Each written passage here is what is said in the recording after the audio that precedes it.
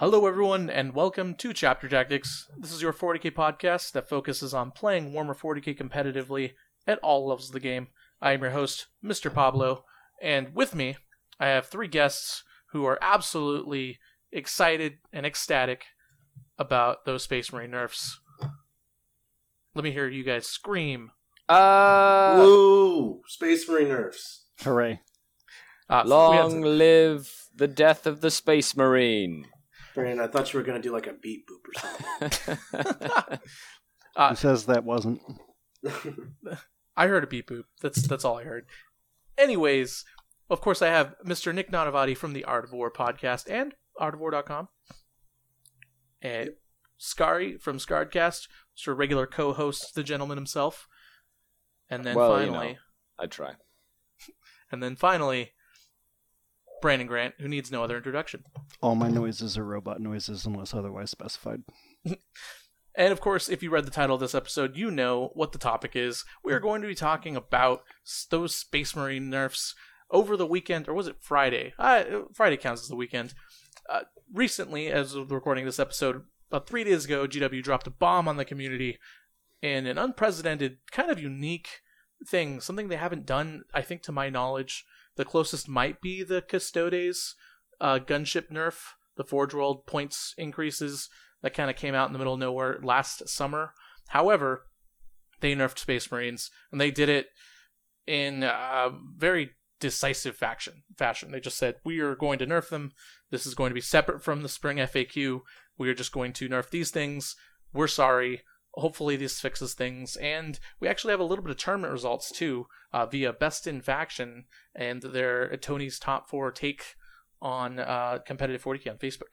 So we'll talk about that a little bit. That's going to be the main topic. Before we jump to that, of course, if you're interested in supporting the podcast, head on over to patreon.com/chaptertactics, where you can support the podcast. Patrons get access to co-hosts, list advice on the Facebook group and Discord, and also get to win cool stuff via raffle prizes. And this week, actually, Mr. Anton won this month's prize support, which unfortunately I didn't mention over February. I did a very bad job of advertising it. So Anton, you actually win one thing.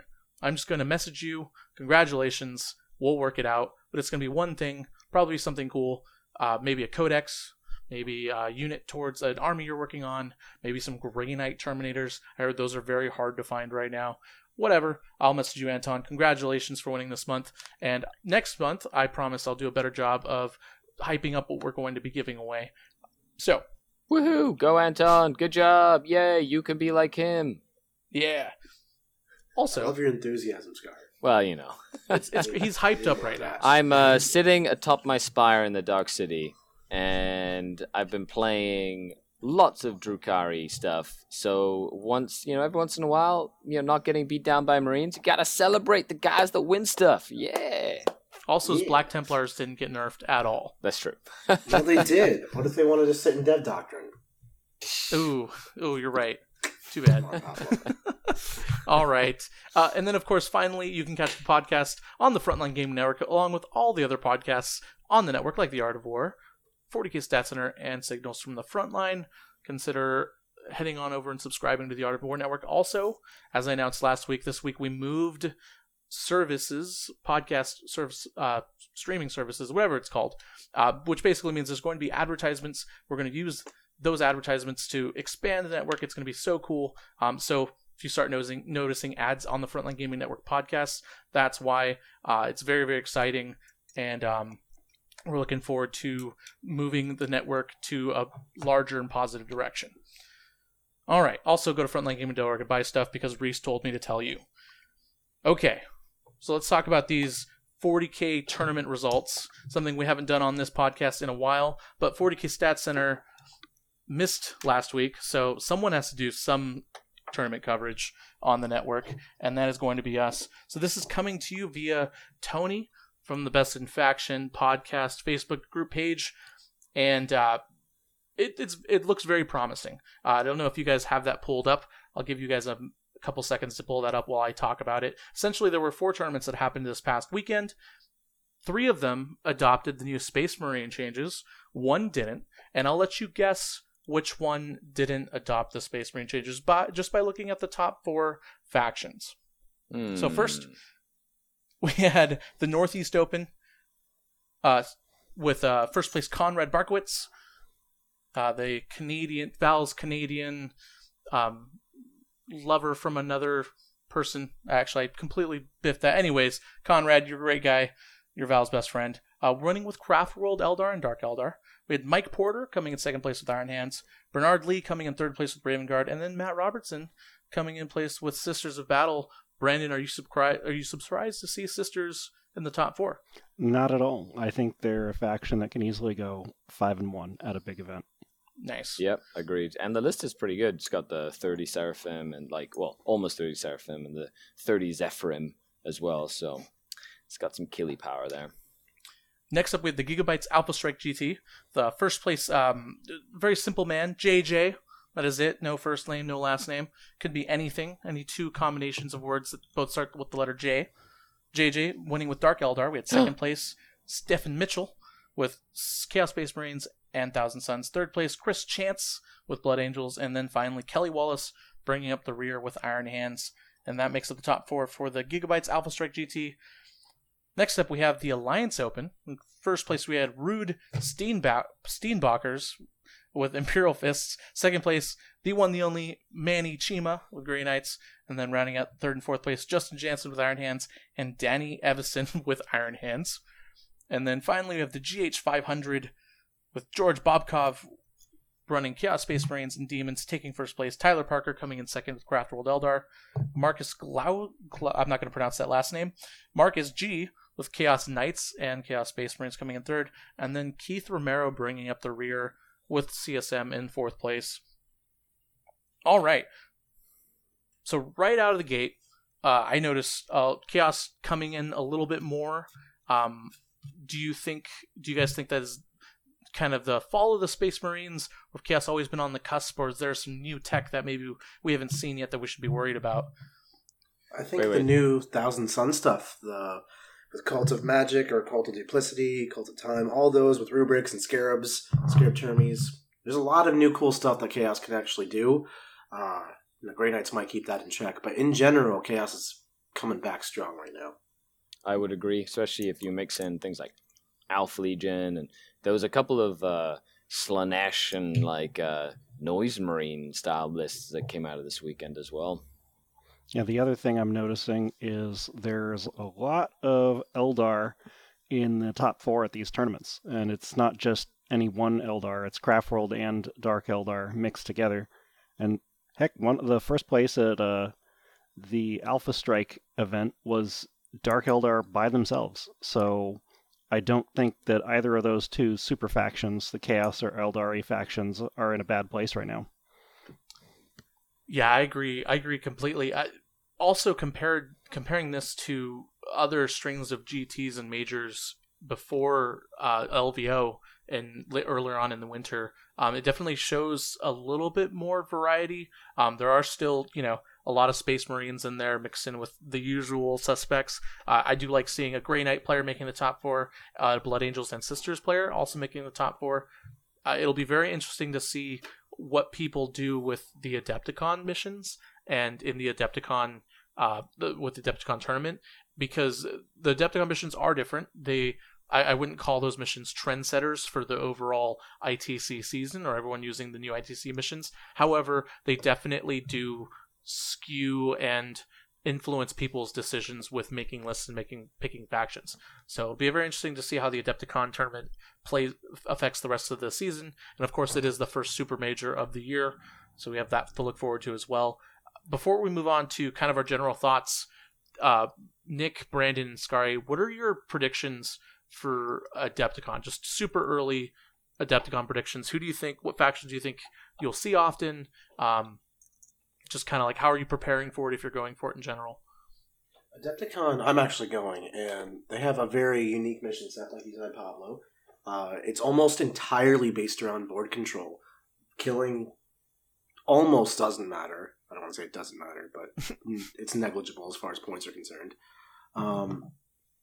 Also, there's no hammer and anvil or lengthier deployments. Every deployment is either it's all modified, so it's either modified Spearhead, or I think it's regular Vanguard, or modified Dawn of War. So the game is naturally going to be very compact, like you're playing very close to each other to start, and finally it's only 5 turns. So 5-turn games with an emphasis on board control means and short deployments. You're getting in the grind of it from the get-go, and you're just playing those armies that sit in the back and just try to play all 6 turns of 40k and ITC, winning on turns 4, 5, and 6. This is something very common to Tau players, or at least Richard Siegler style Tau players. Iron Hands can sometimes play like this. Those armies won't do nearly as well. I think the Space Marine FAQ probably did a number on Fist artillery gun lines, but artillery castles, they don't have the board control to like play this type of mission. Their strategy is kill them in the first 2-3 turns, worry about the missions on turns 4, 5, and 6. If they try that, they're already in a points deficit going into turns 4, 5, and 6, and the game's about to be over. So I think you'll see a lot of faster paced armies, a lot of board control armies, a lot of aggressive armies. I think that's going to be key to Adepticon. If I were to just echo what Nick said, yes, it's the board control is super big. I won't be there. However, I have a feeling we're going to see like armies that can just sit in the middle and take a pounding, do well, like a bunch of Iron Hand intercessors that just will never die. I expect Iron Hand infantry horde to be a very powerful list at Adepticon. It's mostly OBSEC. It's so hard to kill. Once you get on the objectives, you can't really get shifted off. Raven Guard, I expect to do very well. They're another just, I'm here in the middle of the table with 18 Centurions. What are you going to do about it kind of army? And then, of course, I think Hordes will do really well. I know Steve Pamprine, in particular, is considering running 400 Grots, that menace that shouldn't exist. Because what are you going to do? Do you have 400 bolts to kill 400 models in 5 turns? And even if you do, you have to kill it in 2 or 3 turns. Otherwise, it scored so many points on progressive scoring already. Well, he has to redeem himself after Jeff Poole making the top 8 with Orcs and him bringing Space Marines. Although he did make top 8 himself, so it's not like he did. It's not the whole double whammy there. That's true. You're right. You're right. Steve did pretty well himself.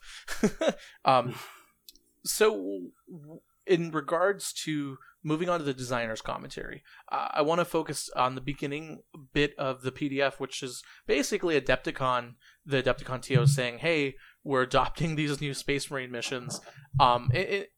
It's very interesting because GW normally, with the exception of the occasional article written by a playtester or one of the TOs from the super majors, doesn't really give TOs a voice on their platforms, and let alone on their PDFs, right? This is something that you can download, and it's on the GW FAQ. So what did you think about GW kind of letting the Adepticon TO make the announcement via the commentary? I personally felt like it was really cool, though I know some people thought that it was still too early and that maybe GW forced the Adepticon TOs to do that, which I disagree with a lot. However, of course, people find a reason to gripe and argue about anything. What did you guys kind of think about that?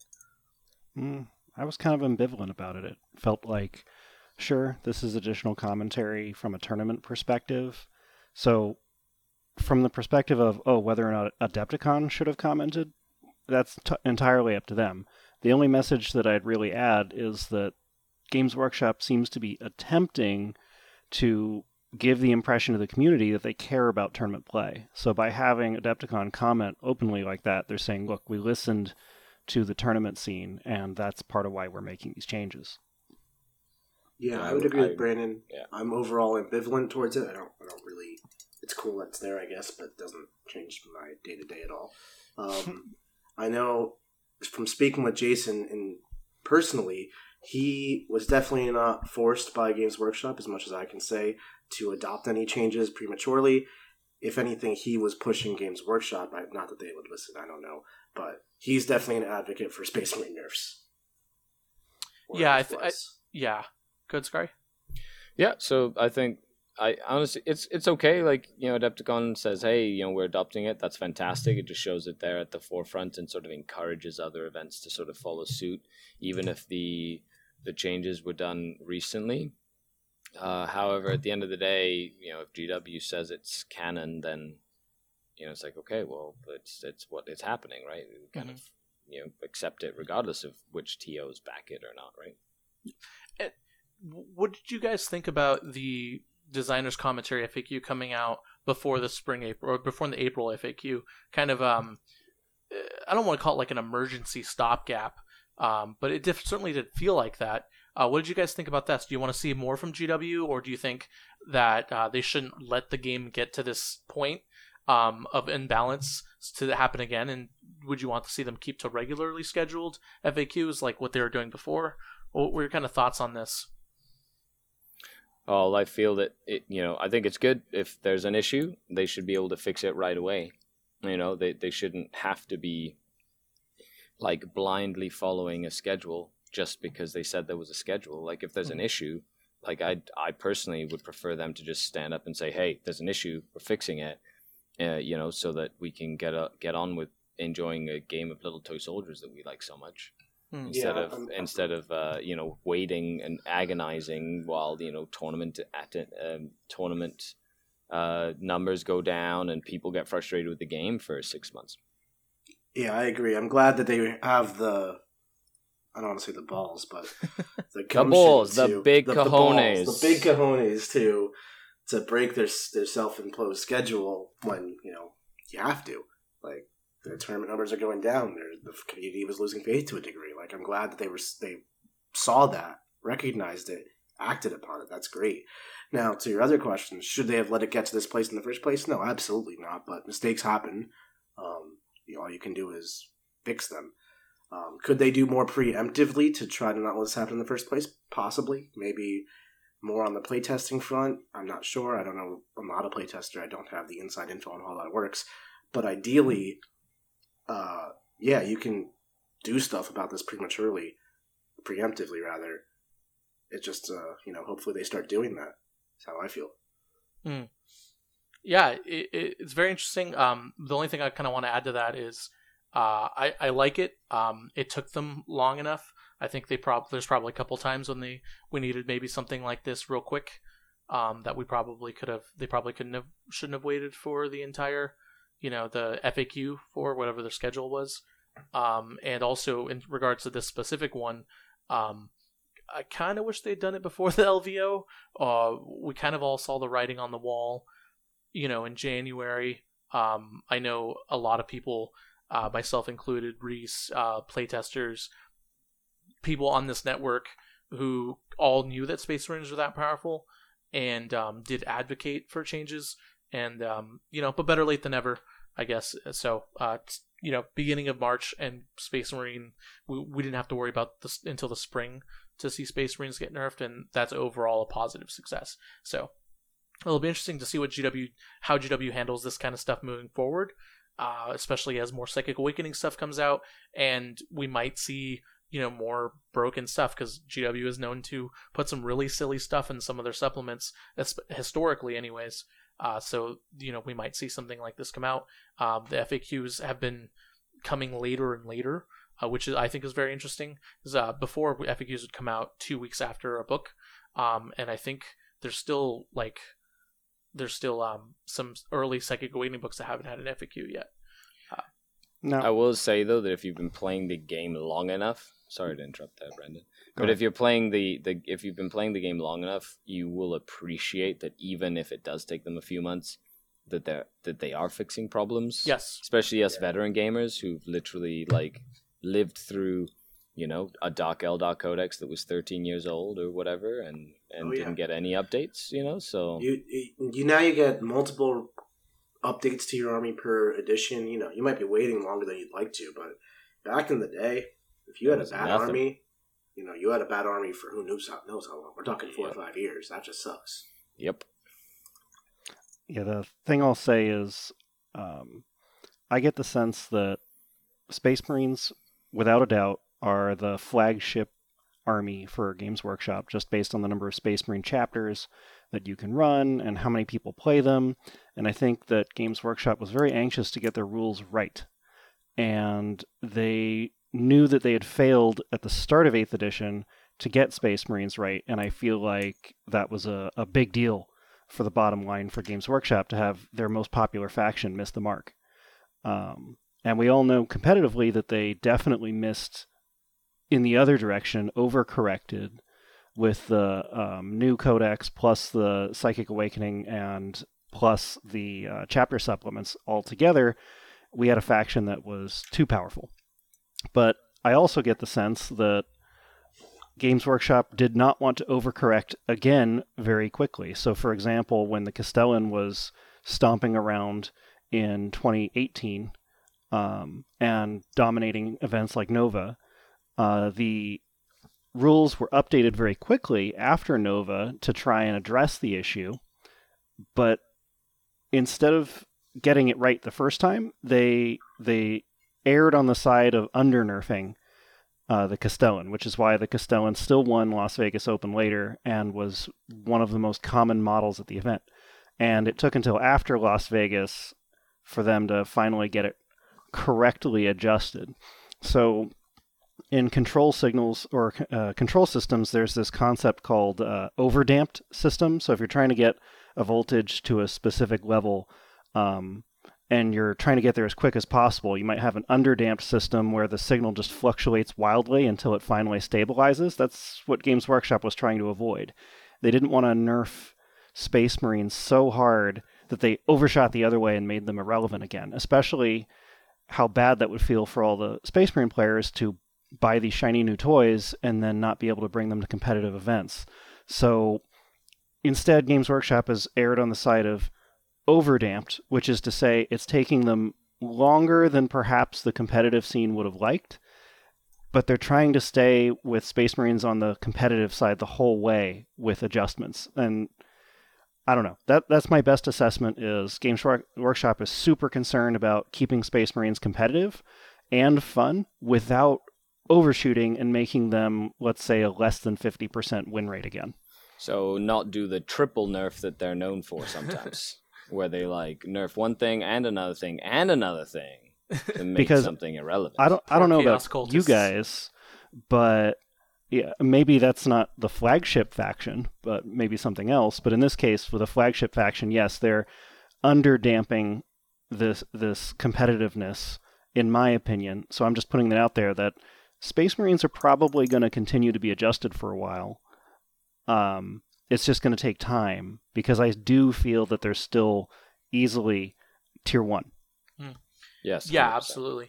And to be fair to GW, I agree with you, Brandon. Though I think that they're doing a better job now of directing that kind of thought and that kind of balance to their non-Space Marine factions as well. I thought the Psychic Awakening books, for the most part, did a really good job in bringing armies that were doing poorly and competing poorly and kind of giving them more tools to compete. And you will just have to wait and see, but it does feel, just through the Psychic Awakening books and just through kind of what I've seen in Chapter Approved, it does feel like GW is listening to people and listening to results and helping out worse armies as well as balancing some of the more egregious errors like the Space Marine Codex and stuff. So they're doing a good job, and we'll see how they overcorrected, and I think that's a great segue going into the commentary. So the first thing we'll talk about is the Combat Doctrines nerf. So those of you who don't know, Space Marines had doctrines where there was 3 doctrines. There's the Devastator Doctrine, the Tactical Doctrine, and the Assault Doctrine.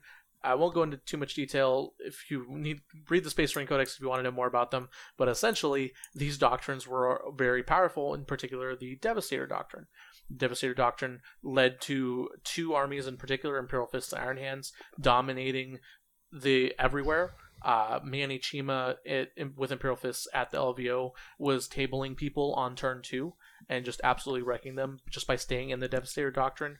And so GW did, I think, a really sensible thing in nerfing the doctrines, not by removing them, not by changing the way their rules worked, but by forcing you to go into the next doctrine after turn 1. So you can't stay in the Devastator Doctrine, which actually stays true to how GW did doctrines before with the Ultramarines in the last edition, or in the last Space Marine Codex in 7th.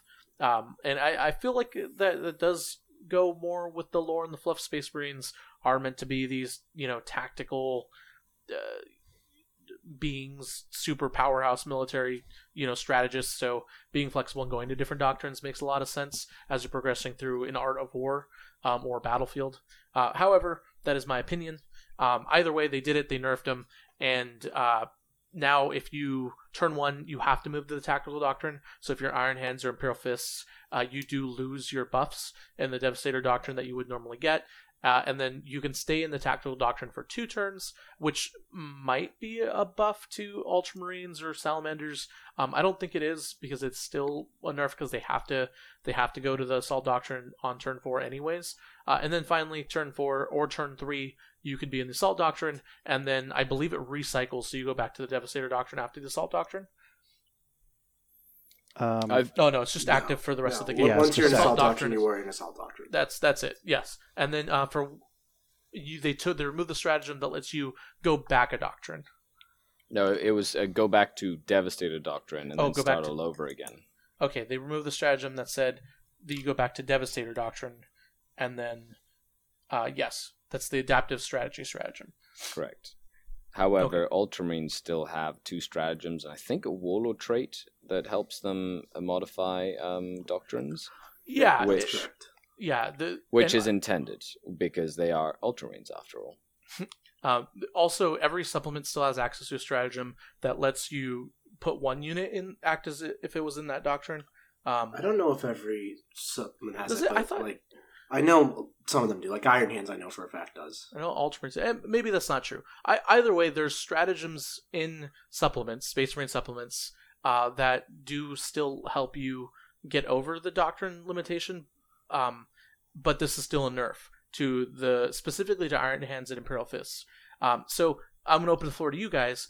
How do you think GW did with this? How do you think it'll affect Imperial Fists and Iron Hands and the meta in general? Is it a good nerf? Will it not have a lot of change? What are your thoughts? I'll let someone else start. Okay, I'll go. So I think the change is awesome. The overall doctrine change, moving from doctrine to doctrine, is great. I also like how they kind of scaled it. You have a choice to stay in tactical, because armies like Salamanders and Ultramarines, tactical is fundamentally a worse doctrine than Devastator Doctrine. Reason being is that heavy weapons are more powerful than their rapid fire and assault counterparts. Not only that, is that the 2 factions that had feelings for Devastator Doctrine, Iron Hands and Imperial Fists, had amazing super doctrines, as we'll call them, Calculated Fury and Legacy Adorn, which were, for Iron Hands, if you were in Devastator Doctrine and you're mono Iron Hands, you can ignore the moving and shooting penalties. So for armies like Ultramarines, which are like, once we get to tactical, we count it with stationary, Iron Hands like, we'll just move and shoot anyway, and we'll start on turn 1 with our better weapons. And Imperial Fist, we'll just do additional damage versus vehicles, so that's obviously very powerful too. So I think it's an amazing nerf to those armies, and it's not a detrimental nerf to the point of no return for like Salamanders or Ultramarines who want to be in tactical for a while, especially for Ultramarines, since they can go back to tactical for a long time. They'll probably stay the whole game in tactical, to be honest, once they get there. And then armies like White Scars or Black Templars, they literally weren't affected, assuming they wanted to get to Assault Doctrine as quickly as possible. So overall, I'm very happy. I think it's got a lot of interesting ramifications because, one, a lot of the value to being a mono faction, like mono Iron Hands, mono Imperial Fist, came from that super doctrine, Calculated Fury or Legacy Adorn. So now that you only get use of that from 1 turn, on turn 1, never again, it's not really worth building around entirely. So you might start to see ally options become a lot stronger. Like, I've been recently toying with a list of like Samuel and 2 Talon Masters as a Supreme Command to put into an Iron Hands list, because it's just a lot of quality firepower and they're really good units. And I don't care that I'm breaking my faction bonus, because I barely got my faction bonus anyway. So you get to see a lot of room for design space. Things like Blood Angels, they used to be a very popular insert here kind of ally, like 2 Smash Captains, 3 Innocent Scouts, something like that. Cheap little battalion that does a lot.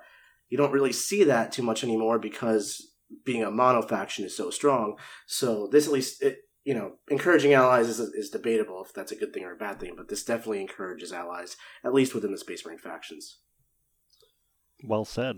The only thing that I'll add is this design decision definitely made sense in addressing Iron Hands and Imperial Fists. but Manny Chima's list still bothers me when it can table 80% of your army turn 1 without needing line of sight. And I do think that will need to be adjusted down the road. But for now, it's definitely a step in the right direction back to it's an overdamped system. We're in the direction that we want to go, but we're not quite there yet. I agree with you. It really just curbs a lot of the stupid, is what I was telling Pablo. Like, it doesn't overly nerf a lot of the like regular Marine armies that you're going to see out there, but it stops some of those skewed like lists that just sat there in Devastator Doctrine the entire game. And, even if you had a good couple of turns and had mitigated some of their damage and were trying, it's just they just never let up because it was the same efficiency the entire game. So it'll help, like, if you can still build those crazy lists, like, a bunch of Iron Hands flyers, and you can still build that Manny Chima list. However, you get one turn, right? Like, of full effectiveness instead of 6 turns. And sorry, I use shorthand, but for those who aren't aware, the Manny Chima list is basically bring as much Imperial Fist artillery as you possibly can. Yeah, the reason it's so really particularly powerful. useful in Imperial Fist, at least before, is because it has +1 damage versus vehicles. That's what Fists do, and Fists ignore cover. So artillery almost always grants you a cover save. All you have to do is touch a piece of terrain and get a cover save no matter what you are, assuming they don't have line of sight to you. So ignoring that bonus to save is really important. Yeah, and a lot of the weapons were AP2. Were brought up to AP2, which is really, really powerful. It was a very, I don't want to say cancerous list because it wasn't seen a whole lot. I think that term is overused in gaming in general, but it was definitely not a fun list to play against in a lot of matchups. And it did have the added benefit of being so one-dimensional that if it ran into a hard counter, which luckily for Manny never happened, he would just absolutely lose the game. So, anyways, adaptive strategy was the second change. We already talked about it. We don't need to add on to that. They deleted the adaptive strategy stratagem in conjunction with nerfing the combat doctrines. The next thing they changed was the Duty Eternal stratagem. So this is the Iron Hand stratagem that let you. That's the Dreadnought stratagem. I'm sorry, the half damage stratagem on Dreadnought. They changed it to, instead of half damage, it's just you reduce the damage suffered by 1, and it doesn't stack with things like the Ironstone. This one, I think. Well, actually, I want to hear your thoughts on this one, guys. Before I kind of added my own thing. Nick, Scary, or Brandon. I think overall it's healthy. The direction the game wants to be is that nothing is unkillable. We had a lot of unkillable all of 7th and made everyone unhappy, so I'm fine with things not being unkillable. That's healthy. There was a uniqueness to the Iron Hands Dreadnought being unkillable, which might have been broken, definitely led to some feel-bads, but there was a uniqueness to it, which I didn't hate, especially because it was only 1. I think they went maybe a little too far, but maybe it's for the best. Better go too far than not far enough, I'd say. Where you could have let it stack with Ironstone at least. So, because it's still to a minimum of 1, and like -2 is good, but like a 6 damage Lascan shot will still do 4. It's not nothing. But it's no big deal as far as balance goes. You might just not see the Dreadnoughts at all, which is a shame because the one Dreadnought I thought was cool. Like, it was interesting that you could just see a Dreadnought on the field now. But like I said, I'd rather the game be toned down than toned up, so it's fine. I actually will disagree slightly in saying that I do think that this was the proper level of nerf, and I do like that it doesn't stack with Ironstone. When you start stacking damage reduction abilities, you're back into unkillable again.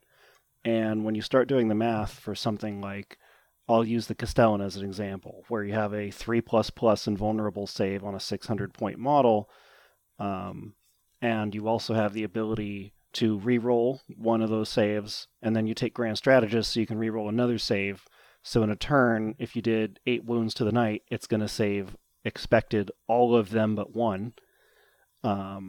That's starting to get gross in terms of the amount of firepower you can just ignore. And in the knight's case, they tried to make it so you couldn't do that every turn and succeeded. You could do it for 2 turns, but that's all you needed because the knight would then remove all your models that could hurt it. So that is definitely some feel badsies. I get what you're saying when it comes to the Leviathan being slower than a Castellan, shorter than a Castellan, and far shorter ranged than a Castellan, so it's not nearly as egregious if the model just lasts the entire game. But good 40k gameplay should reward, did you put your model in the wrong place on the board? It's going to get removed. And the previous incarnation of the ability was definitely too strong.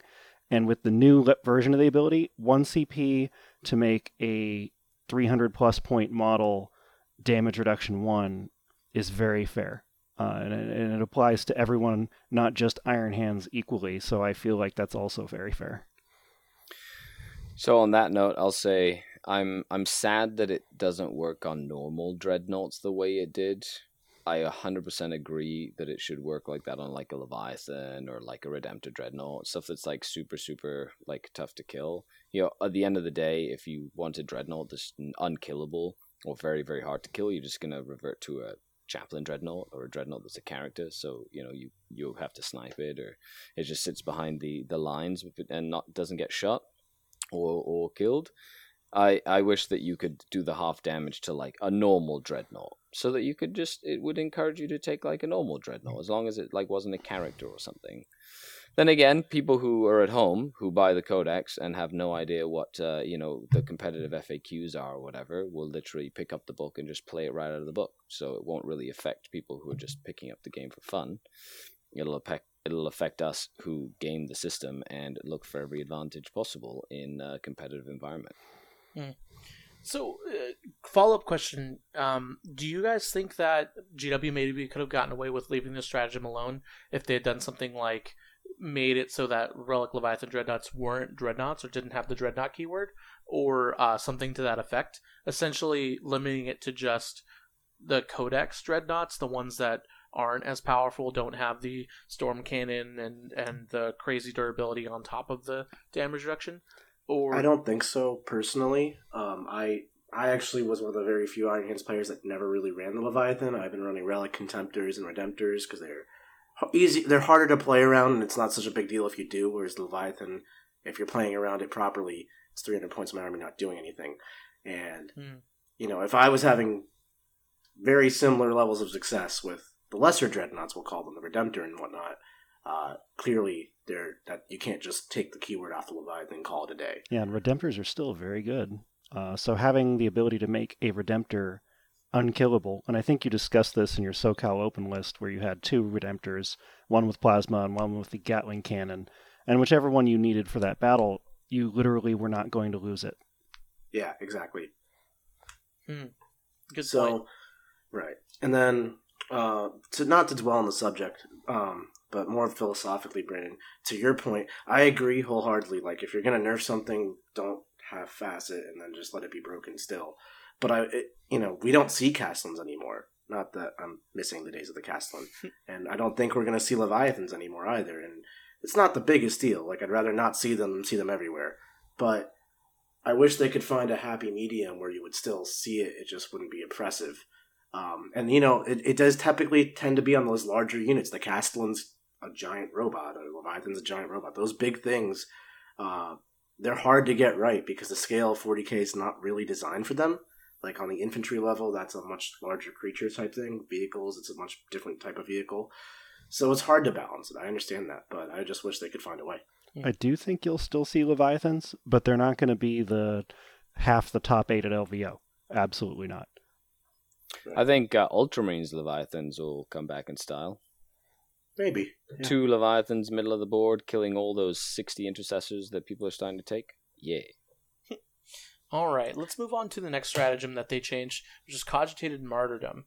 This one, the labeled the Tau stratagem or the Shield Drone stratagem, lets you essentially, you would make an Iron or a Dreadnought a character, usually with the Reach Seeker list, or the Brohammer list, I should say.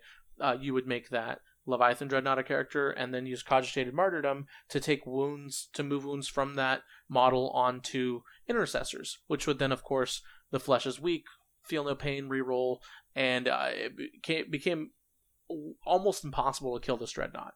was notorious for taking tons and tons of shots, tons and tons of firepower, and most of the time people just dealt with the Dreadnought by Thunderfire cannoning it and hoping that their armies would survive long enough so that it never mattered. Essentially, that was it. I think this is probably, out of all of the nerfs, I actually think this is the worst offender, especially after looking at the LVO results. So they changed it. You can't make a Dreadnought block you can't make an infantry unit block for a character Dreadnought anymore. It's only our enhanced infantry or enhanced character models that can basically be blocked for. This is I think this is a very big nerf to the stratagem. I think it's welcome, but what are your guys' thoughts on this particular stratagem? You actually missed part of the nerf as well. The way Iron Hands and this stratagem worked in its unnerfed form is that, let's say I was shooting your character with whatever. That character would take its saves, then take its Feel No Pains, because Iron Hands had Feel No Pain, then roll the 2 up on any damage suffered, then the nearby Intercessor squad, or whatever you're passing it to, would then take mortal wounds, which they would also get their Feel No Pain from. Oh, yeah. So now they've only reduced it so that you only get one set of Feel No Pains across whichever one or something. So the double Feel No Pain is gone. So I think this nerf is perfect. Everything about that strat was stupid, and I'm glad it just doesn't work the way it used to. Agreed. Yeah. Exactly. Yeah, and do you think people will still use this strat, or do you think the strat is pretty much dead in the water? I think it's a great strat. You're playing against Raven Guard and you want your characters to not just die. It's pretty important, but it's not, I'm going to use this so this Intercessor squad behind a wall can stand in front of my unkillable Dreadnought. It just made no sense. Okay. All right, and then finally we have the stratagem Master of Ambush, which was not a stratagem, it's a Warlord trait. Raven Guard Warlord trait that essentially enabled you to redeploy one infantry unit along with the Warlord itself anywhere on the board, which if you were going first, or if you found out you were going first, people would use Raven Guard players would use to their advantage. They would move 6 Assault Centurions, put them in their opponent's face, go first, if after they seized or whatever, and then just proceed to wreck face with these 6 Assault Centurions. They changed it.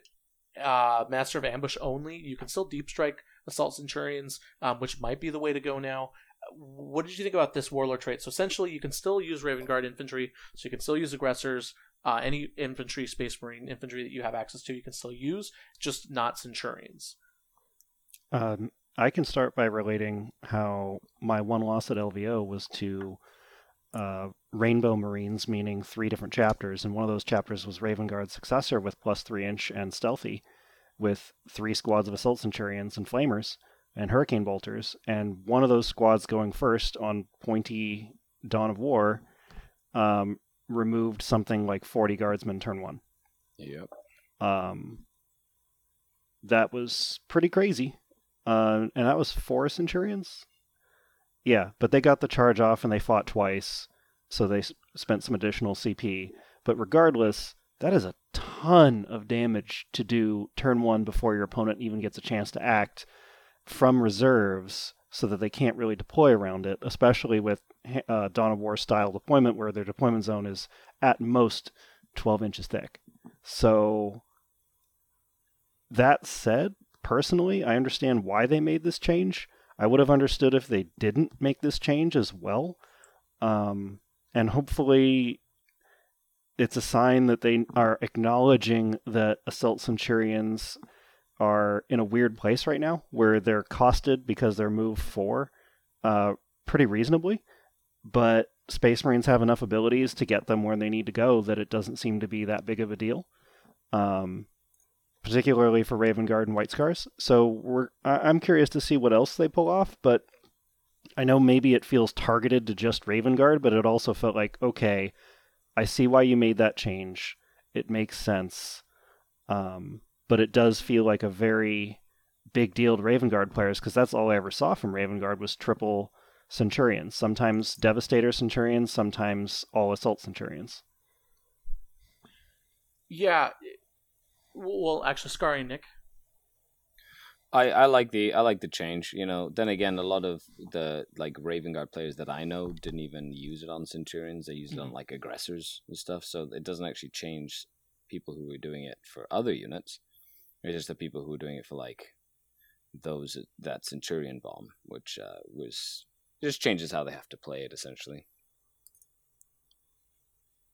Yeah, I think it's overall a good change. The sense going first, and especially in the Dawn of War style deployment, where you don't have any depth, it feels really bad. It's almost indefensible. And I'm glad that's just not a thing. No one likes these auto loss situations. Yeah, I think out of the 4 of these, I think this is probably the nerf that's going to have the least impact. I still see people deep striking Assault Centurions, Raven Guard players deep striking Assault Centurions, and also in terms of the Warlord trait slot, there's so many good Warlord traits that Space Marines have access to that losing Master of Ambush is less losing a core strategy and more losing a piece of your Swiss Army knife. Exactly. I wrote an article for Art of War very recently where I broke down these Space Marine changes and my thoughts on them. And where Iron Hands and Imperial Fist lost their strategy and they need to come up with a new strategy, Raven Guard still do exactly what they do, just slightly worse. Yeah, exactly. Well, look at me. I said something on that. I'm proud of you, Pablo. Wow. You did good. I'm learning. You did good. So, yeah, I'm as a Raven Guard player, I've been playing Raven Guard actually for a very long time. Basically, I see this and I think, okay, I just got to switch up a little bit. So it'll be interesting to see where Raven Guard are. I actually think, judging from the stats that we saw from the changes to the ITC missions in regards to on Signals from the Frontline, if you guys listen to that episode, essentially that White Scars in missions where they got to deploy first and then go first missions where it's skewed really one way or the other, where White Scars had like almost a 70% win ratio on one particular mission, which, as Peter also told me, had to do with mission number 4. I actually think White Scars and Raven Guard are going to kind of take up the mantle. I think people might move away from Imperial Fists and Iron Hands, though I don't see those lists going away still. So, which leads me to my final question for the 3 of you. Before we go to the advertiser break, where do you think Space Marines as a faction stand now in the meta? Did the wheel shift only, and are we going to see a new Iron Hands, a new Imperial Fist domination coming from maybe one of the other supplements, or do you see a general universal step back in nerf for the supplements as a whole that'll lead the meta to a more healthier state? So I think the game is definitely going to become much healthier. There's nothing healthy about what was going on before. But that said, I think it was a huge missed opportunity. Everything was great. I agree with every change that they made, except they didn't change the Apothecary. They just let him alone. Oh, thank you. I was thinking the same thing. Yeah. The Iron Hands Apothecary with, I forget what its Warlord trait is called. It's from the New Psychic Awakening. The Churgeon, I don't know, the Chief it's like Apothecary, about chapter knowledge. or something. Yeah. Yeah, whatever. It gives 5 of Feel of Pain to Iron Hands instead of their 6 of Feel of Pain. 6 up to every other chapter, but 5 up to Iron Hands. And when you have Pharaohs and the Apothecary and Cogitated Martyrdom, it still works on infantry, and 50, 60 Intercessors, Assault Centurions, Eliminators, you just have a Plague Bearer Horde on steroids. It's the same concept of the army. Unkillable, OBSEC. Instead of shooting mortal wounds at you, it just shoots thousands of bullets at you. Doesn't even care that it's lost the Dev Doctrine. You can just give all those guys bolt rifles and hurricane bolters on your sense, and then, enjoy being in tactical. If you want, you can make one squad Stalkers and then spend the CP, keep that one in Dev Doctrine, whatever you'd like. And that army is just, nothing in the game can kill that efficiently. Like, nothing. And that's, again, we're trying to get away from unkillable stuff. That was the whole point of this FAQ with the Dreadnought and whatnot. So I'm bummed that they missed that one, but overall I'm happy. I just wish they hit that too. It's actually, sorry, Scar and Brandon, just real quick. It's actually funny that you mentioned that. One of the first lists I thought of when I saw these nerfs was 60 Intercessors with the Apothecary kind of just taking over the board, and then just Raven Guard Centurions deep striking down. And then that's it. Yeah. Yeah. One of the first, I think the first list I wrote after seeing this was 30 Iron Hands Intercessors and 18 Iron Hands Sense. Oh. And, what kills it? No, nothing. Nothing. And then, and you don't have to shoot on a 5+ or a 4+ on Death Banner in there as well. You go to 17 cents and there you go. Gross. Just one less Centurion. All right, Scary and Brandon, what are your thoughts on Space Marines, where they stand right now? Scary? I think Space Marines are still very, very strong. You still have to prepare for them in the meta. it has definitely changed the way that Space Marines are like at the top level. Like it just kind of lowers that cap a little bit, just gives the other books that are really good and lists that are really good a chance to sort of like compete.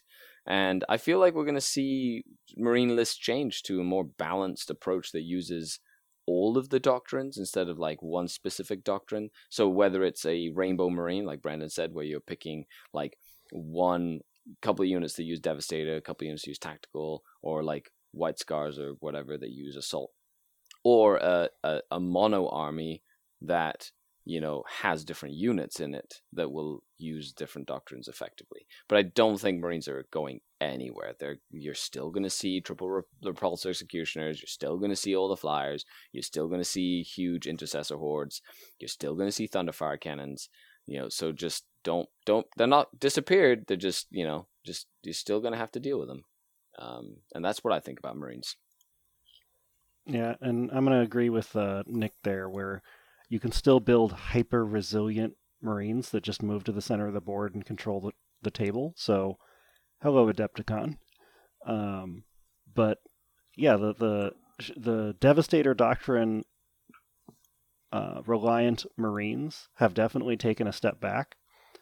But Marine armies that didn't rely on Devastator Doctrine or Dreadnoughts are just fine. They're still extremely competitive. So you're still going to see a lot of variety, I think, with the number of Space Marine chapters that are going to show up at events. And I'd say that the one that I haven't seen at events but will make a comeback is probably Ultramarines.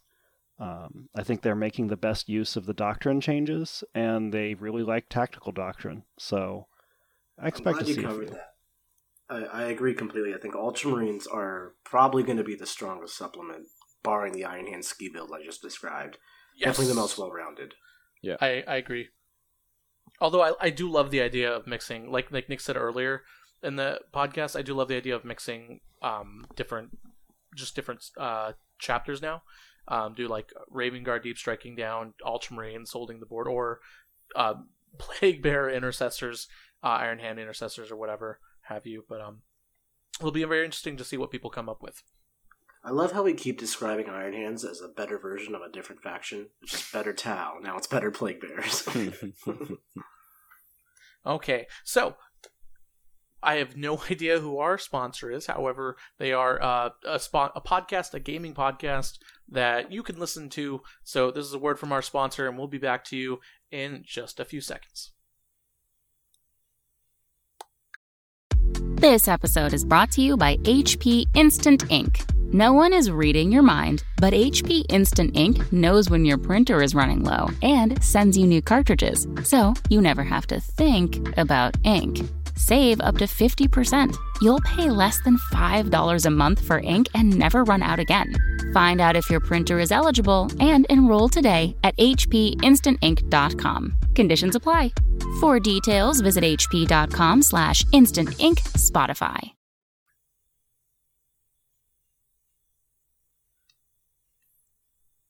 And we're back.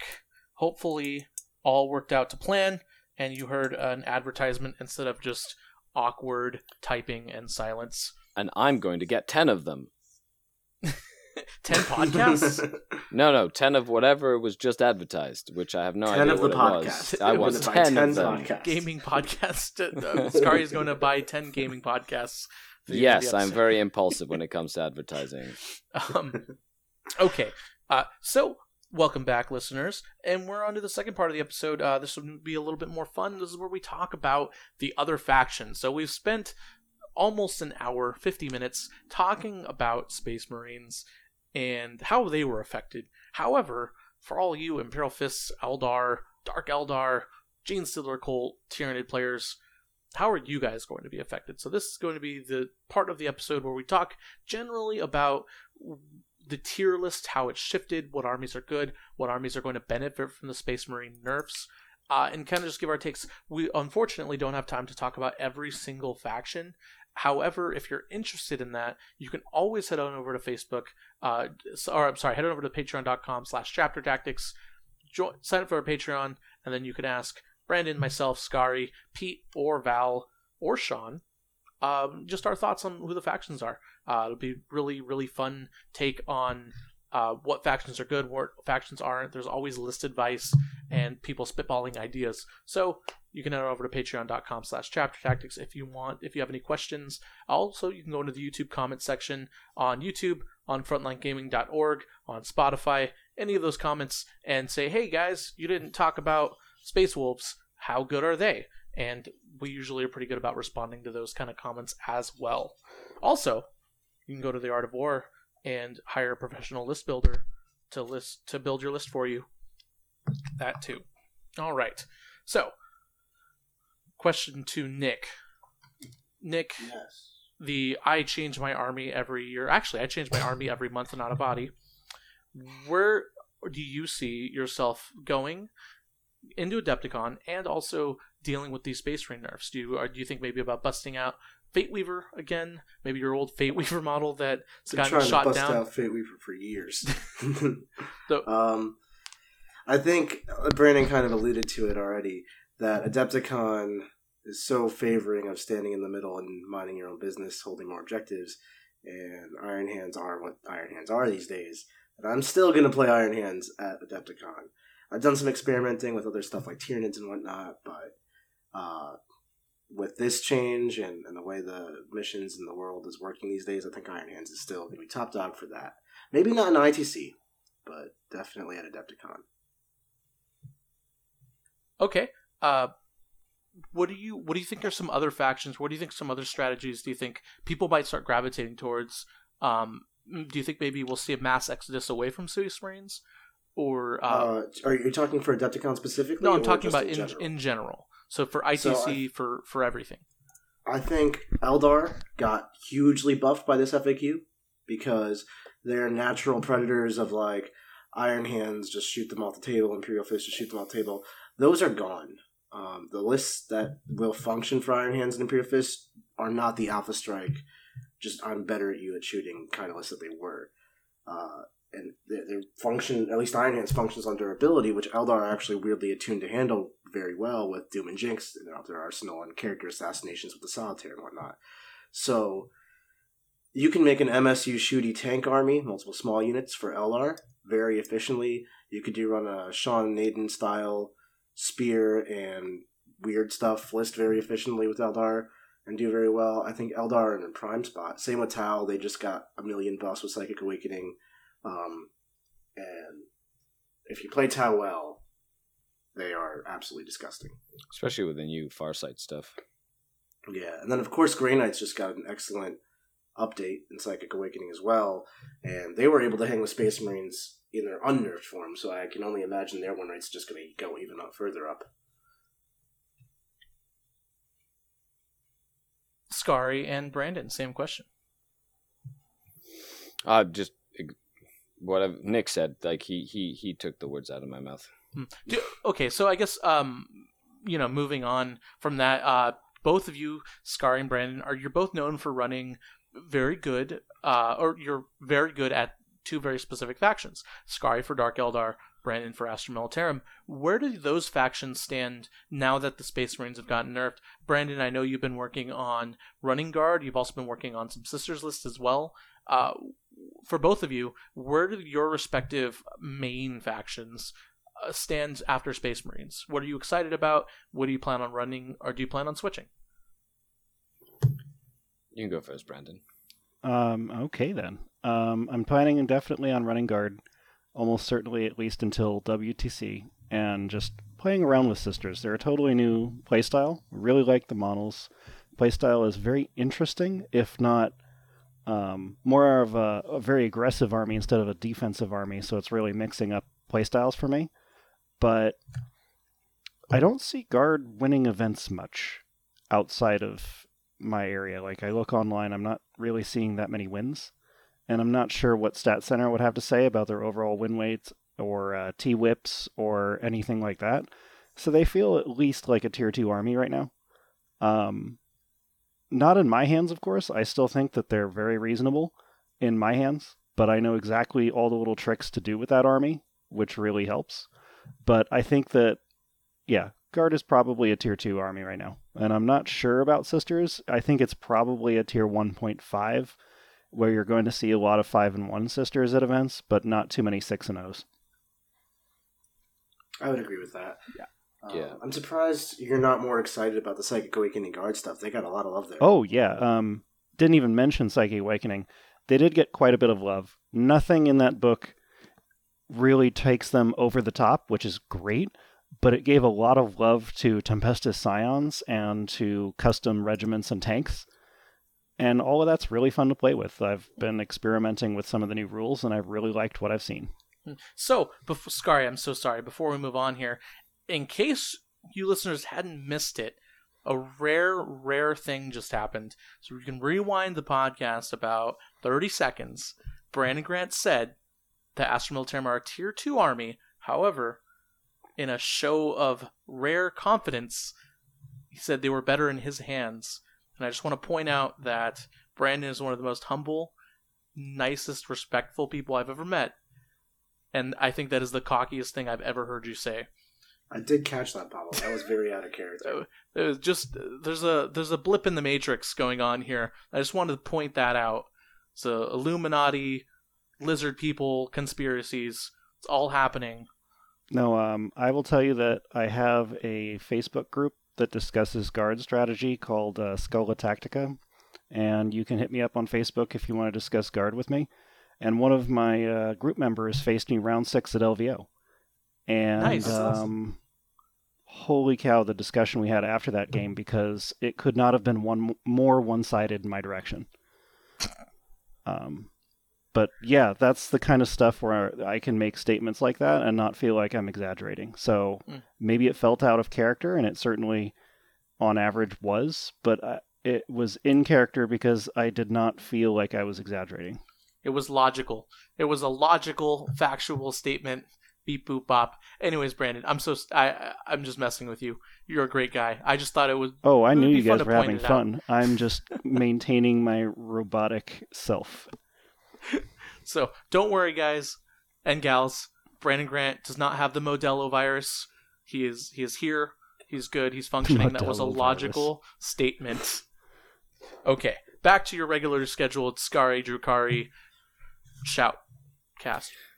It's funny because I get flack online sometimes for making playing Drukhari look easy when it's not easy at all. And right now I feel like if you're playing Drukhari, just straight up Drukhari, you're definitely playing on hard mode. It is not easy to play in the current meta with like a bunch of toughness 3 and like 5-up saves and all this stuff. If you want to play competitively, it's usually advisable to run Eldari stuff, so like a mix here and there of different things to kind of like play off the strengths of the different Eldari factions. But I'm actually really happy that Marines, I've been playing this one list that I'm really liking, has lots of different combinations, and these, without changing anything, just adding in these changes to the Marines, it just makes my list better. So, one of the things that, Nick and I and everybody on the Art of War team coach on is, making sure you get practice and you rep and you don't change your list too much. Don't go to White Scars the week before LVO. 100%. You live, you learn, you tell people about what not to do if you make a mistake. It's fantastic. So, just stick to, I'm sticking to the same thing that I've been playing, and I'm going for, Drukhari stuff, and all it does is it makes it easier for me to play the list that I've been playing already. So it'll just mean that I'll get better with it because of the fact that now I don't have to worry about some of the stuff that I had to worry about before.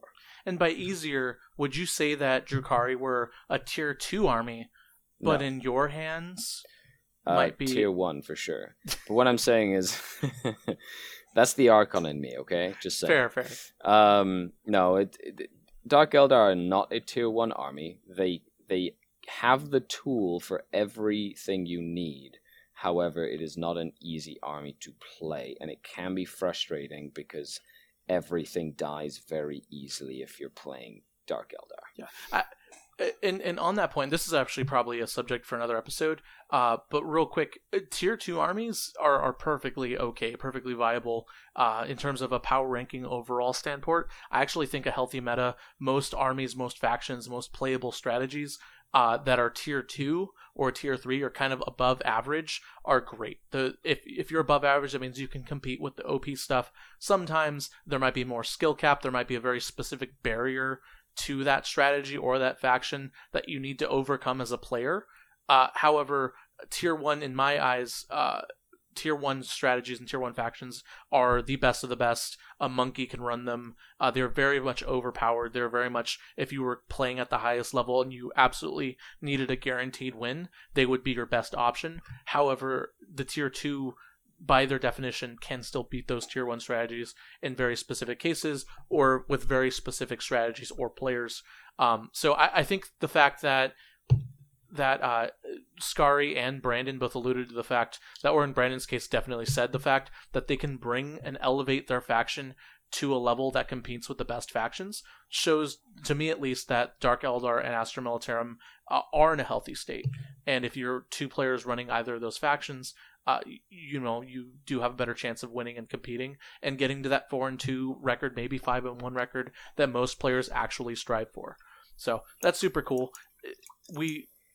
Moving back to Nick here, because Nick is the person who's probably played the most factions at tournaments than all of us. I think, have you played every faction at a 40K major yet, Nick? I've missed some small ones. Like, I've not played like Harlequins at every like major faction. Yeah.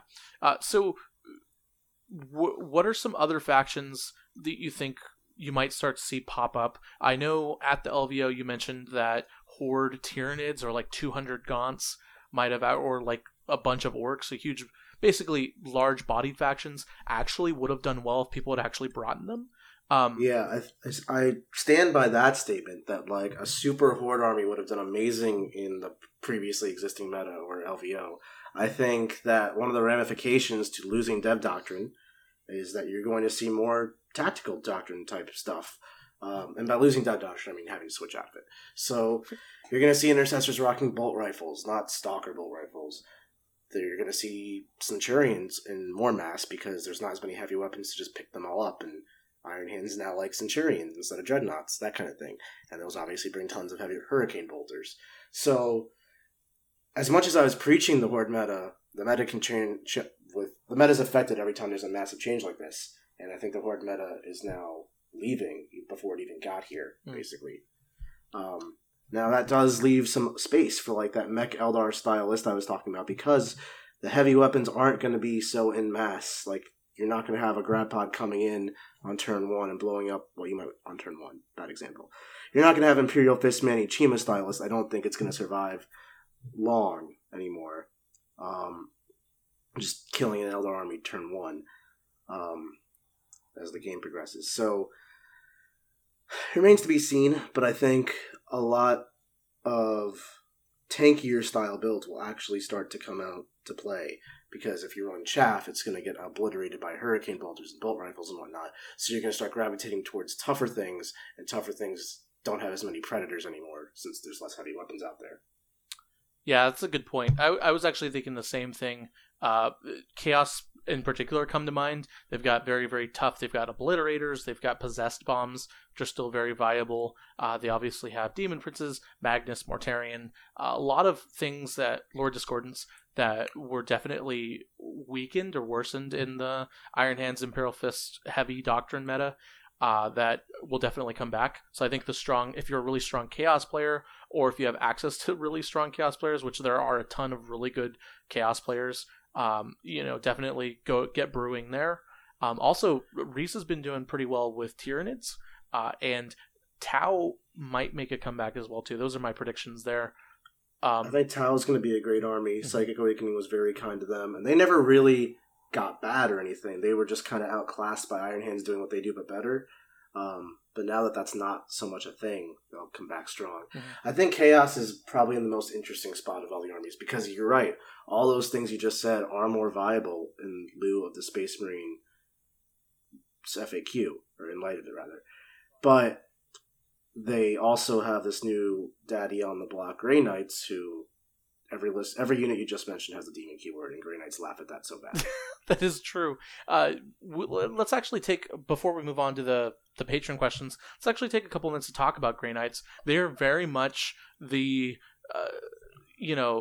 not ugly stepchild, redheaded stepchild of the Space Marines, in that they were so bad for so long that they always had the potential. They always had the cool factor. And as I said earlier in the last year, if they ever got buffed, people would take them in droves because they're so popular. They're cool. And I was correct. The minute people got a whiff of Grey Knights getting buffed, and we don't even have solid proof that they're as strong as people are making them out to be. We don't know yet. They could be. They definitely have the potential to be. However, Grey Knight Terminators and Grey Knight Strike Squads have been sold out for a month straight now, basically since the LVO. They've been sold out. They've been impossible to get. They've been consistently selling. They've been overpriced on eBay. The full 9 yards. Everything you expect from a release that says that people think this is really strong.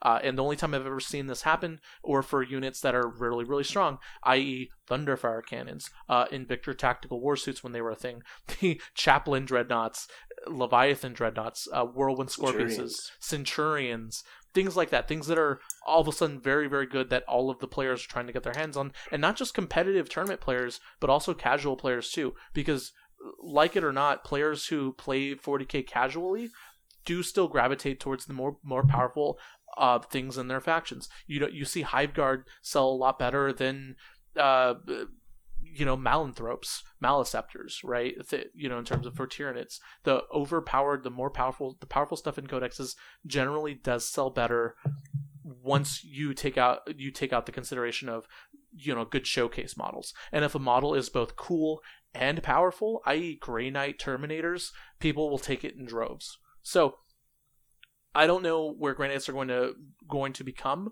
However, if the 5th edition Grey Knight craze told us anything, it's that if Grey Knights are powerful, people will take them, and you will see them all over the place.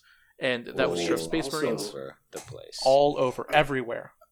I think it's also that they're very easy army to collect. Yes. Right? Like, Grey Knights are like 50 points a model with 200-point characters. It's a very small, relatively cheap army. Yeah. Pretty easy to just pick up and paint and get to tabletop standard without much effort.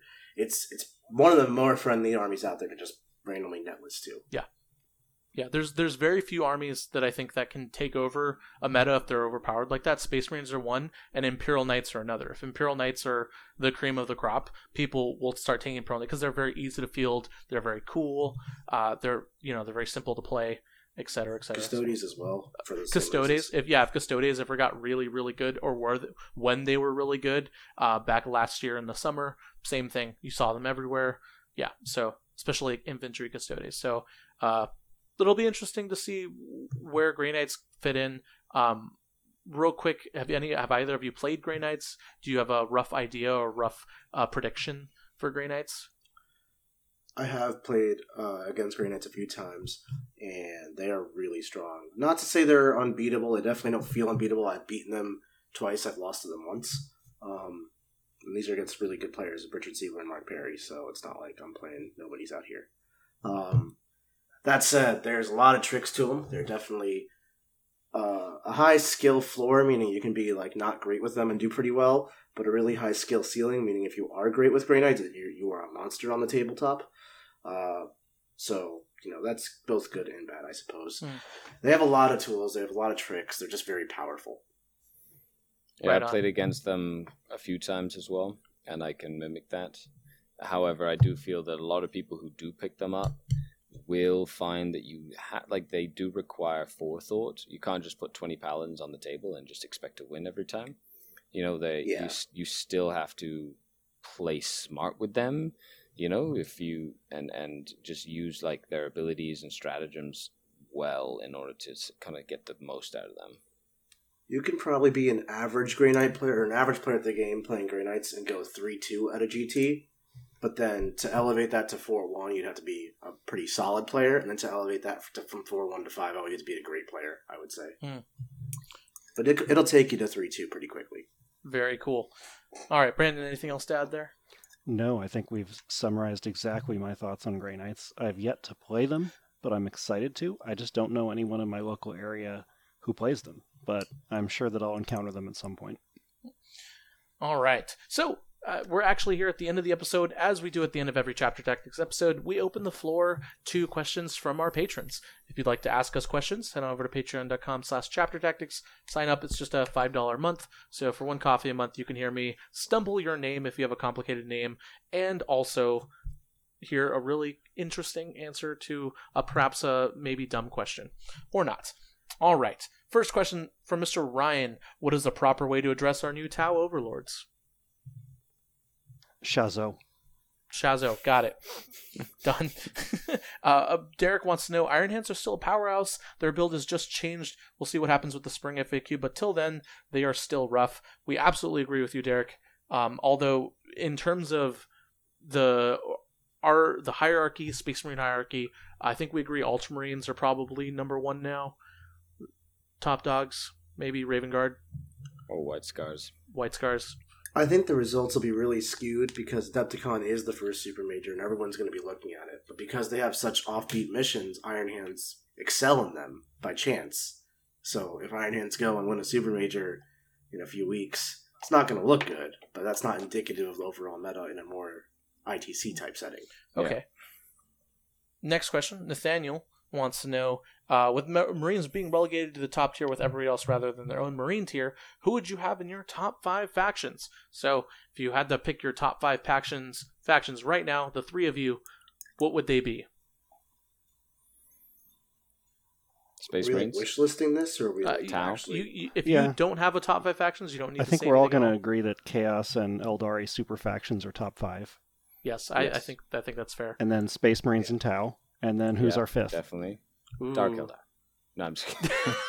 So we're putting Grey Knights as our 5th? I actually think Grey Knights are Blood Angels. Grey Knights would be that 5th. I think. What Grey about Knights Imperial super faction? No. Would that I count? think you're better off playing Grey Knights than the entire Imperium. Yeah, I don't know, man. Guard and Well, in an ITC format, absolutely, because they can just deny kills so well. Yeah. So they're just really good at the mission format. So yeah, I could say Grey Knights for sure. Yeah, in the ETC, I would say like Sisters and stuff have a lot more play because the denial aspect isn't as important. Yeah, also in ETC, guard would do really well because no one's going to take guard, and Space Marine you only have one Space Marine player, right? So Well, technically WTC now. Yes. Oh, World excuse me, Team Championship. Just saying. WTC. You're absolutely correct. Okay, next, Tim wants to know, after the nerfs, if we had to pick one Space Marines chapter to run, you had to pick one and you wanted to win, which one would it be? I would go with Ultramarines, because I'm an Ultramarines owner. I agree, Ultramarines. I'd go for Black Templars. Ooh. I'd go with Ultramarines probably. Mm-hmm. You're not going to switch I'd to love White Scars to. at the last minute there, Nick? Yes, he would actually. I would. I'm lying to you. I'm sorry. I mean, Raven Guard's great. Okay, Paul wants to know, do any of the hosts feel like the Doctor nerf was in the wrong direction? It seems to affect Dark Angels and Imperial Fists the most, whereas Iron Hands get off relatively easy.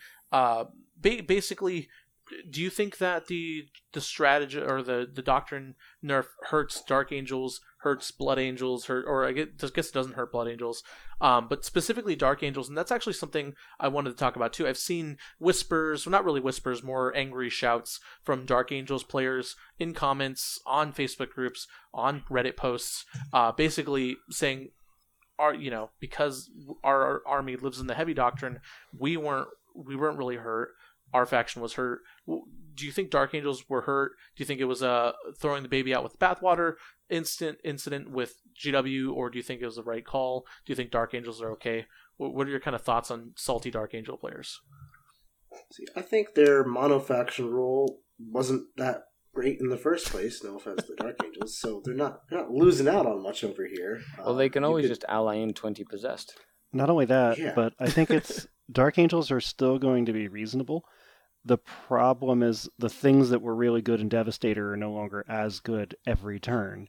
So, for example, you can still take a bunch of Hurricane Bolter equipped flyers with -2 to be hit and have a pretty good skew list for your local RTT. But I don't know. I don't see them being in the top 5 of competitiveness to begin with. They're still not in the top 5 of competitiveness. Yes, it's hurt some of their mainstream builds if you were taking a bunch of Dreadnoughts, for example. But you can still make a Ravenwing Deathwing list and try and go Assault or Tactical Doctrine heavy with Dark Angels and do reasonably well.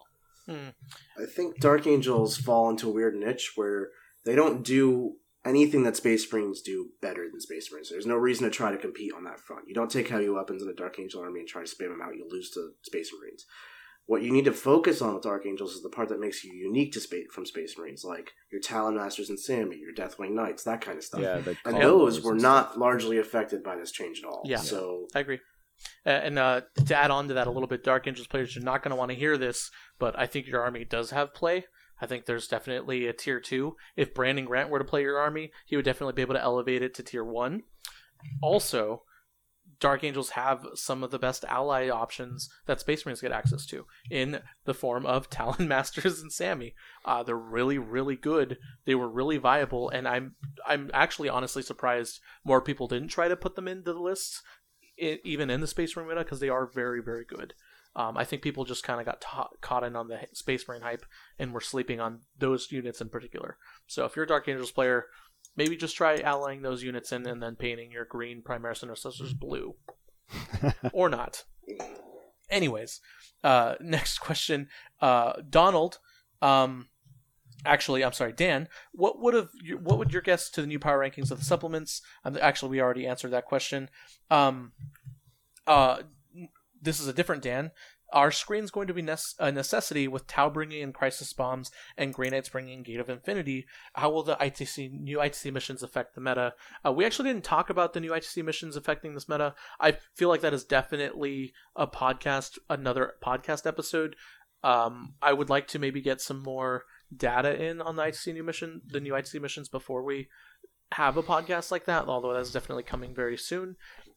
Maybe right after Adepticon. But for your first question, what about screens? Well, I kind of agree with this. You've got Deep Striking Raven Guard, which I think maybe you need screens for, although as a Raven Guard player, I don't really see screens as an issue. And then, of course, you've got Crisis Suits Bombs, which did come back and do look very powerful. You've got the Grey Knights with their Gate of Infinity, clearing the board with Storm Bolters, and then getting to the juicy good bits. You still have snipers. They're still very good. Where is this bubble wrap screening? Like, is that still a thing? Do you still need the bubble wrap and screen? It's an interesting question. I think screening is in this weird spot where you either, if you have an army that screens amazingly well, like a guard brigade or something that move infantry to just run across table, Tyranids that can just throw 30 gaunts 40 inches forward and, here's a screen.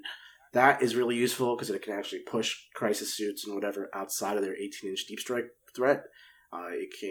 It's not just going to get obliterated instantaneously to Grey Knights shooting out of order and then gating to that point that they just shot in hole into. So you need to hit like a critical mass of screen before your screens become useful. If you just have a token 15 scouts to fill your battalion, those screens aren't going to accomplish anything. But if you have a horde, yeah, your screens are actually going to be useful.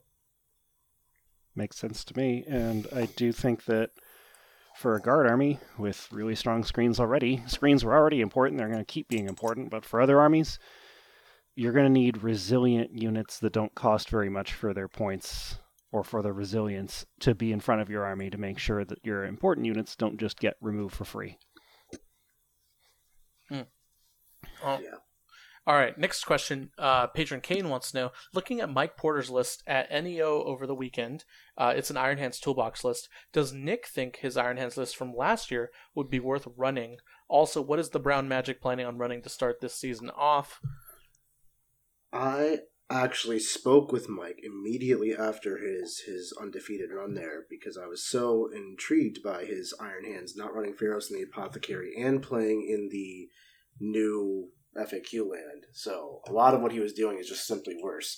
And it didn't give me the profound answer I was hoping, which is he found the silver bullet, but that's to be expected, I suppose. Basically saying, yeah, it is worse, but it's still good. And that's exactly how I felt about it. So to the question, which was, do I think my list from last year can come back, essentially, I think Pharaohs and the Apothecary are more powerful. We're in a world where resilience matters more than offense, and that's what that affords you. So I ran variations to my list last year that had Pharaohs and the Apothecary once that came out, but I don't think the Master Artisan Brigade version is that strong. And what am I going to be starting off the ITC season with? Unfortunately, probably Iron Hands at Adepticon because peanut butter and jelly over here. But after that, Chaos is calling. I miss these guys. Chaos used to be my jam. I played it for like 4 years straight. I want that back, so I'm going to Chaos. Yeah, I still remember that Chapter Tactics episode when you switched to Eldar from Chaos and then never looked back. Yeah, I don't know what happened. I got lost in the sauce of Doom and Jinx. All right. Speaking of getting lost in the sauce of Doom and Jinx, do we think the Space Marine nerfs are on par with those received by the Inari or the Castellan? On par, do you mean when GW went too far? I don't know. I'll go with they're on par with the original Castellan nerfs right after Nova. And the original Inari nerfs where you, instead of infinite soul burst, you only soul bursted once. So they're on par with those. So they definitely weren't complete gut-wrenching nerfs that would hurt the army. And to be fair, we don't know. The nerf cycle isn't finished yet. We still have an entire April FAQ. It's very possible that they're going to use data from Adepticon to then further nerf Space Marines or not. Yeah. So we'll see. Yeah. I think absolutely they're going to look. I think they'd be crazy not to use the April FAQ to look at very specific things in the Space Marine supplements and the Space Marine Codex themselves to change. All right. Patron Nick wants to know, does the change make vehicle and knights lists viable? I think this is actually a good question because, as Nick alluded to earlier in the podcast, there are going to be less heavy weapons. We're moving to more rapid-fire assault weapons. Does that mean that vehicles and knights might make a comeback? I do know that the maneuver secondaries for knight players are a little difficult. I have tried. That was one of the first things I ran when we were testing out the new ITC missions was knights. They definitely do have some trouble with the new ITC missions, although I don't think they're bad or unviable. But what are your guys' thoughts? I think knights are an army where they're either broken or not good enough because they live in this very extremist build space. I think they'll continue to be not good enough. And by not good enough, I mean to really consistently win like super majors and stuff. They can win small GTs and here and there, and 5-1, no problem. And that's because they do have hard counters that will still exist. People will still run Skyweavers. That's just the end of the world for knights. People will still run Blood Angel Smash Captains, or Blood Angels are a faction are coming up and popular. I can't imagine knights do well into Grey Knight smite spam. Grey Knights have enough smite to just pick up a knight a turn. So they do have their fair share of counters still.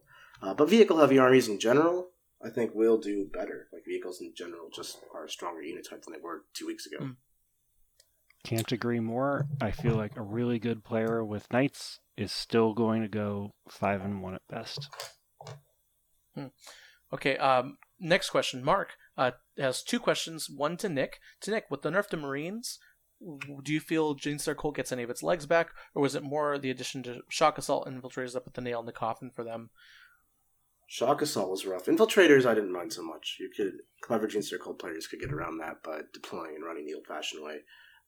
But no, I think the nerf to Marines has just caused a shift in the Marines as far as playstyle goes, like I was saying earlier. And if we see more Centurions, there's nothing a Genestealer Cult player hits more than Centurions. You can't just deep strike in front of them and charge them because they Auspex scan them. You can't just charge them because they Overwatch kill you. And even when you get to them, they can transhuman and probably just survive anyway. And then, of course, now people are taking bolt rifles instead of stalker bolt rifles, which for once is actually worse for the Genestealer Cult. It is just bad news bears. Yeah. And then actually, there's a follow-up question a little farther down that I'm just going to ask now. If Genestealer Cult, if you could bring them back to relevance, what would you do? A quick little fix to make Genestealer Cult better again? That's a great question. I don't think I've ever been asked that. Honestly, I don't really want to change much in the Genestealer Cult book. I think they're really good as far as a well-written codex. I just think that Marines are very well suited to handling them, and that sucks. Yeah, I mean, I would like to make Aberrants go down a little bit. I feel like their cost increase was appropriate maybe 6 months ago, but it's not 6 months ago anymore. Yeah, I actually think, I'm sorry, Nick, I don't mean to steal some of your thunder here, but to kind of add on to that, I actually think that if you just reverted Genestealer Cult back to their pre-nerfed form, I think that they would be viable. They would still have a hard time with Space Marines, but they would be good, and I think they would be like playable. Maybe there is. I've been trying to make the Genestealer cult list for like the entirety of the Codex's existence, where it was like Mech Genestealer cult using all their transports and the cool transport rules. They had a lot of unique stuff there. And the transports are actually not too bad. They're not tough enough to survive, especially in the meta of Marines, so it doesn't really work at all. But I would like to see some buffs to those transports to make that a viable strategy, because that could be really cool. All right, and then his follow-up question, Mark, wants to know when I'm going to be going to Australia and play games. Australia is a very fun and terrifying continent, so I do not know. It's also very expensive, so I don't know. I guess whenever someone wants to get together and work out some sort of sponsorship deal or something, definitely email me, frontlinegamingpewdiepie@gmail.com. But anyways, next question, Ian. Tower looking to be a powerhouse with the new Enclave rules, but the points difference of adding that damage will likely mean fewer drones to deal with. Are we expecting that increase in damage will outweigh the loss in durability, or are players adding unnecessary Hail Marys to their games? If you're asking me, then the new changes to Space Marines are probably going to increase the quantity of shots that they're putting out instead of the quality. That would be the direction I'm going. So already I feel like Marines will have more tools on average to deal with drones, especially because they have to worry about Tau more now, if depending on which event and who's playing them. So it remains to be seen. I still think the best Tau players are going to create these very, very strong Tier 1 lists that can deal with Marines. But yeah, if you're going to go from 40 drones to 35, that might be just enough for the Marines to get through you one turn earlier and remove a critical Riptide or Crisis Suit commander that they wouldn't have. But the good players are going to know how to plan around that, and I don't feel like the changes are going to make them, let's call it glass cannons anytime soon. Yeah, I think Tau's a hard army to call. Richard Seidler's next door, and I don't want to bother him. But my guess at Tau would be that with respect to Marines, you would try to run 6 commanders as your damage output in a Farsight Enclaves attachment. Let's just abuse the character keyword along with drones, and then run maybe 1 or 2 Riptides or Ghost Keels or even, and use them for their durability, like just sitting in a Riptide on a 3-up invul for a while. Because, like Brennan said, you're not really going to kill a Riptide anytime soon with Hurricane Bolters or whatnot. So just park a Riptide like that, have it be the unkillable thing standing in front of your characters, then you have the drones for the Riptide for the characters, and all of a sudden you have 6 commanders doing all the work for you, and that's viable. Great combination. Because if your opponent did spam bolters, you keep the drones out of line of sight and you let the Riptides tank all the bolters. And vice versa. If they brought all the las cannons, the drones are going to absorb all the las cannons instead. And because you can afford to leave that Riptide on a 3-up invul, it really just doesn't die. Like 2-up, 3-up, 14 wounds is not a joke. No, and then 6 commanders will still just create all the firepower of those Riptides. Absolutely. All right. And that is it. Thank you so much for listening and getting through all of those questions. If you're interested in hearing more from any of these 3 amazing co-hosts, Brandon, where can they find you again? They can find me somewhere besides Chapter Tactics? I think they can. On Facebook, if you're an Astra Militarum player, on the Astra Militarum Facebook group. Yes, so just message me personally and I'll add you if you're interested in talking shop with me about Astra Militarum. Ooh, all right. Nick, where can they find you and your sultry tones? Yeah, I run the Art of War podcast, which is also on the Frontline Gaming Network, right next door to this Chapter Tactics one, so hop on over and check it out. Also, you can check me out on theartofwar40k.com.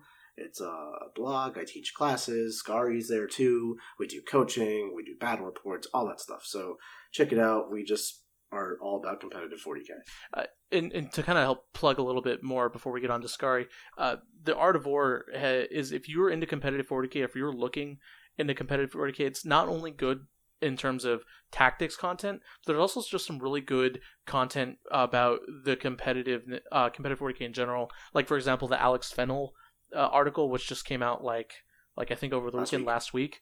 about sportsmanship. That was a really good article, and I imagine that we're only going to see more articles like that too. So yeah, at Art of War, as much as we value winning in competitive 40K and the strategy and the tactics, we also want to send the message of how to play competitive 40K. Playing by intent, being gentlemanly, just the right way to play 40K in our opinions. So we want to emphasize that as part of our message as well. And finally, Archon Skari, where can all the little witches and incubi find you? In a vat of people's tears. Nice. But you can find me on the Art of War together with Nick and all the other incredible coaches and people who are building crazy, cool, competitive 40K content. And also on YouTube or on Patreon, which you can just find me on Scodcast if you want to be a part of the Denizen community. Also, if you want to see him work and figure out how hard it is to ship a ton of stuff around the world, he just came out with a line of dice, Scardcast dice, which not only look cool, but come with the added benefit of him forcing... What are the Dark Eldar shipping carriers? What is that? Dark Eldar mailing system? The Scourge? Would the Scourge be the ones who deliver it? The Scourge deliver messages, however... Mandrakes? I haven't actually released them to the public, but that's okay. Not yet. It was a Patreon thing first. Oh, I'm However, so sorry. I will delete all that. No, don't. It's fine. I'll only have about 500 left because we literally almost ran out just with the Patreons. However, every time you roll a 1, the dice will say "Thank you, my lord," and then you can roll it. Right on. And that is a Chapter Tactics exclusive promo. So if you're listening to this, I'm so sorry, Skari. You can just email me at Scodcast and how many dice you want, and I'll tell you how much they are. Or better yet, Scodcast@gmail. Sign up for the Patreon, Scardcast Patreon. Perfect. There you go. And order them that way. Yes, that works too. All right. This has been Whistleblower Pablo saying thank you so much for listening. You are all the best listeners in the world, and as always, have a good one. Bye.